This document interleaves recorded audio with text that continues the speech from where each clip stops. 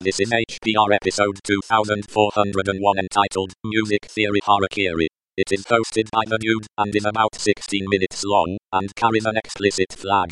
The summary is a show on music theory and figuring out what viewers on here actually want with a music theory show. This episode of HPR is brought to you by anhonesthost.com. Get 15% discount on all shared hosting with the offer code HPR15. That's HPR15. Better web hosting that's honest and fair at anhonesthost.com.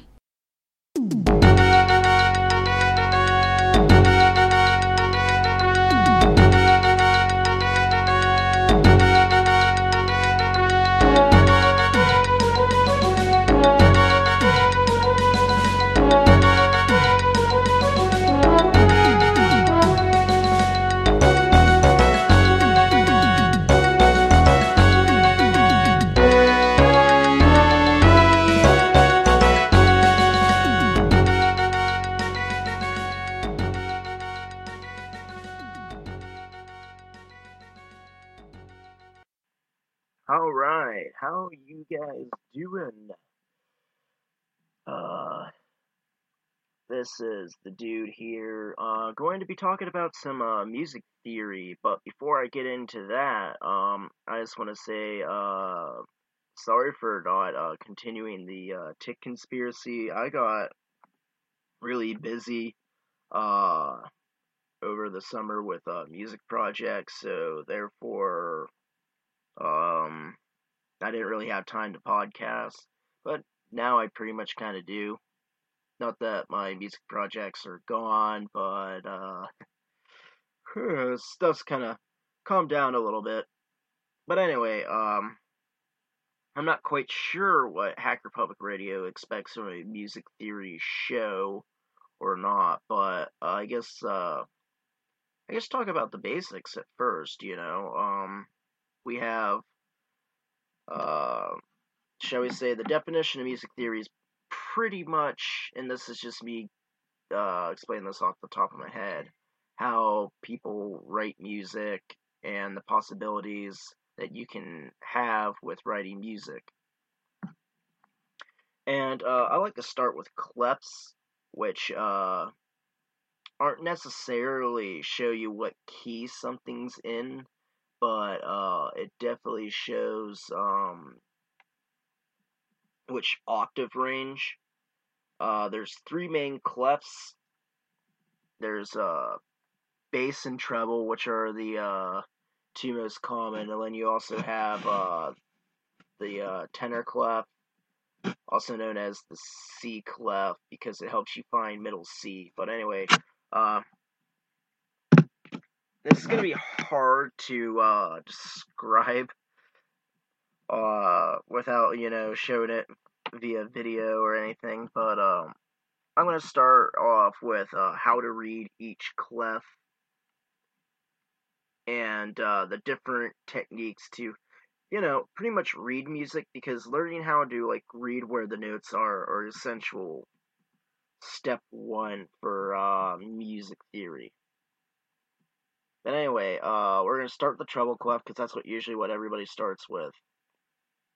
Now, the treble clef is also known as the G clef, because it actually helps you find G. And the treble clef is that one, when you look at sheet music, it's the one that looks like a weird S figure eight.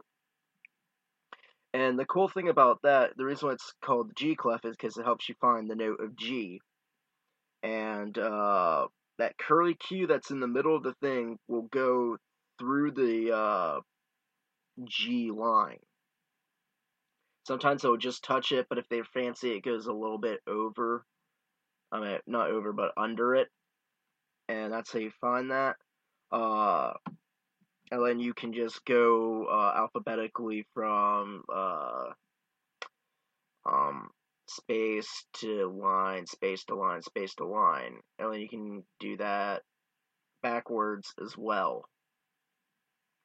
However, if that's a little bit too difficult for you, you can always think of the, damn it, I can't remember what the heck they're called, but, It's where you use a phrase to remember a pattern. And remember the pattern, every good boy does fine. And that will tell you the notes that are on each line, which would go E, G, B, D, and F. And then for the spaces is FACE, which spells out face. So you got that right there. And usually that helps me remind that. So every good boy does fine, and face. Alright, for the bass clef, that's the one that looks like a squiggly line with like two dots. Now, the cool thing is that it's also known as the F clef, which helps you find F. And the line that's between the two dots will be F. So you can go alphabetically up and alphabetically in reverse to find each note for each space and line. That way. And again with the mnemonics, that's what it is. So yeah, mnemonics. The mnemonic for that, for the lines is good boys do fine always. So you go from G all the way up to A. So you have good, which good G. All right, boys B. So G B fine. That's F. So G F. Sorry, no, not good boys do fine. Sorry, it's G B D F and then A for that. And then for the spaces, it's all cars eat gas or all cows eat grass. I'll go with all cows eat grass because that makes more sense. But anyway, it's A C E G for the spaces. And usually you'll have like your baritones and basses, because obviously it's the bass clef. The lower instruments or lower voices will go off a bass, and then for treble, that'd be your higher instruments and your higher voices. Now there is one more clef, like I said, the tenor clef, the C clef. That helps you find middle C. It's the clef looks like a line, and there's like a reverse 3. But anyway, in the middle line that breaks the thing in halves, the line that's touching the middle of it will be middle C, and then you just go alphabetically up from there and down from there. Now, I don't have any mnemonics for that one because it's not used commonly. So, my guess to you is if you can't think of going up or down with the notes, my suggestion is come up with your mnemonic, and that will really, really help. Alright, next thing I should also talk about is leisure lines. And those are lines that aren't on like the lines that are provided in sheet music. They're notes that are added with like something that looks like a hyphen.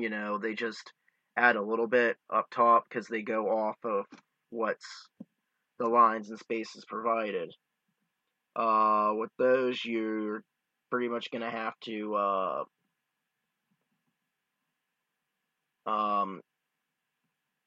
go up or down the alphabet to figure those out. Although I will say at the bottom of the scale for the treble clef, if there is a note with like a line through it, just one on the bottom, way on the bottom of the clef, that's middle C. and to remember that it's like Saturn C, and that should really help. And the stuff above, I know there's other names that you can come up with everything on there, so that would really help you to identify each thing, or at least memorize each thing if you give each little note that's on ledger lines a name.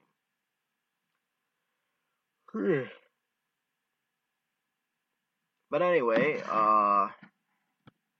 let's see, what else can I think of? I think I should also talk about like time signatures,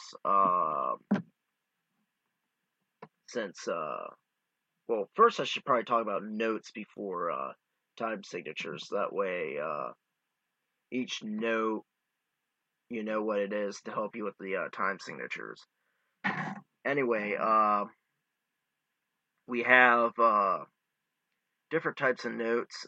You have like the colored in dot with like a line without any flags. That is a quarter note. The reason why it's called a quarter note, because in standard 4/4 time, it's one beat and it takes 4 for an entire measure. And then what a measure is a pretty much like a group of notes. And the end of a measure, they usually split it off into like lines. It's different sections of like a piece of music. That's really, I can say in my own words. I'm pretty sure there's a more complicated definition out there if you really want to look that up. But anyway, we're back to the quarter note. Now, if the dot's not filled in, it is a half note. And if it's just like the dot that's open, then it is a whole note. So that'd be like 1, 2, and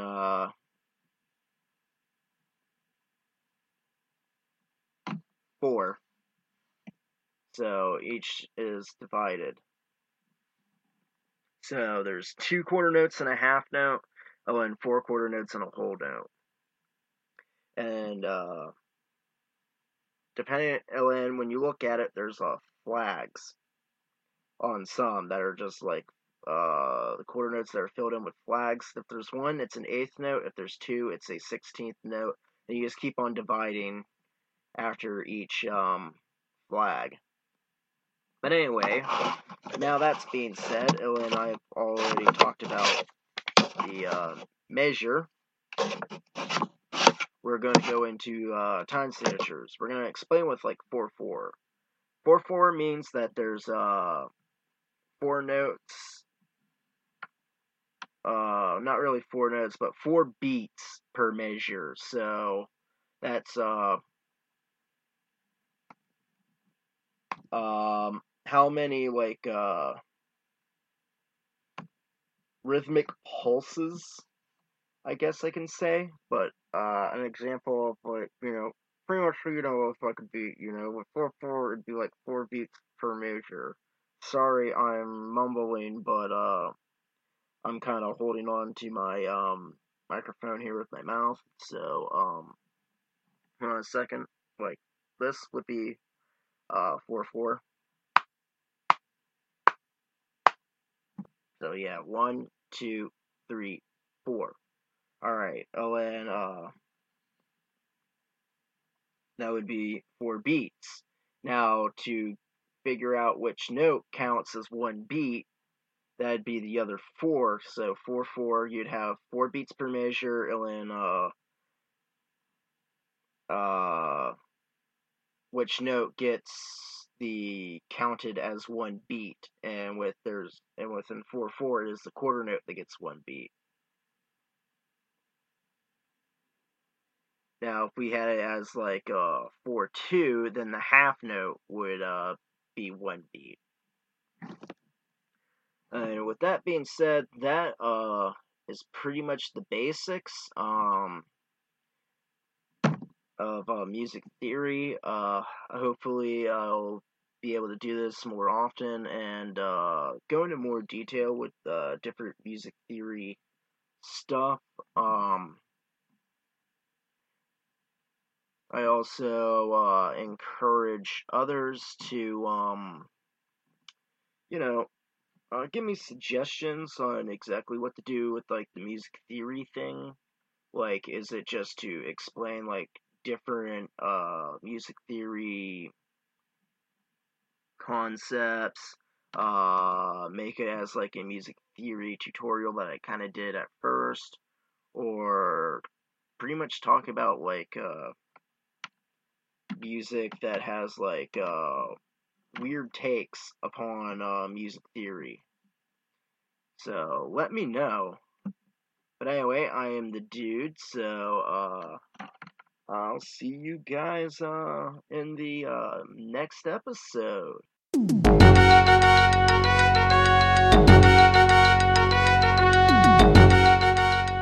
You've been listening to Hacker Public Radio at hackerpublicradio.org. We are a community podcast network that releases shows every weekday, Monday through Friday. Today's show, like all our shows, was contributed by an HPR listener like yourself. If you ever thought of recording a podcast, then click on our contribute link to find out how easy it really is. Hacker Public Radio was founded by the Digital Dog Pound and the Infonomicon Computer Club and is part of the binary revolution at binrev.com. If you have comments on today's show, please email the host directly, leave a comment on the website, or record a follow-up episode yourself. Unless otherwise stated, today's show is released under a Creative Commons Attribution Share Alike 3.0 license.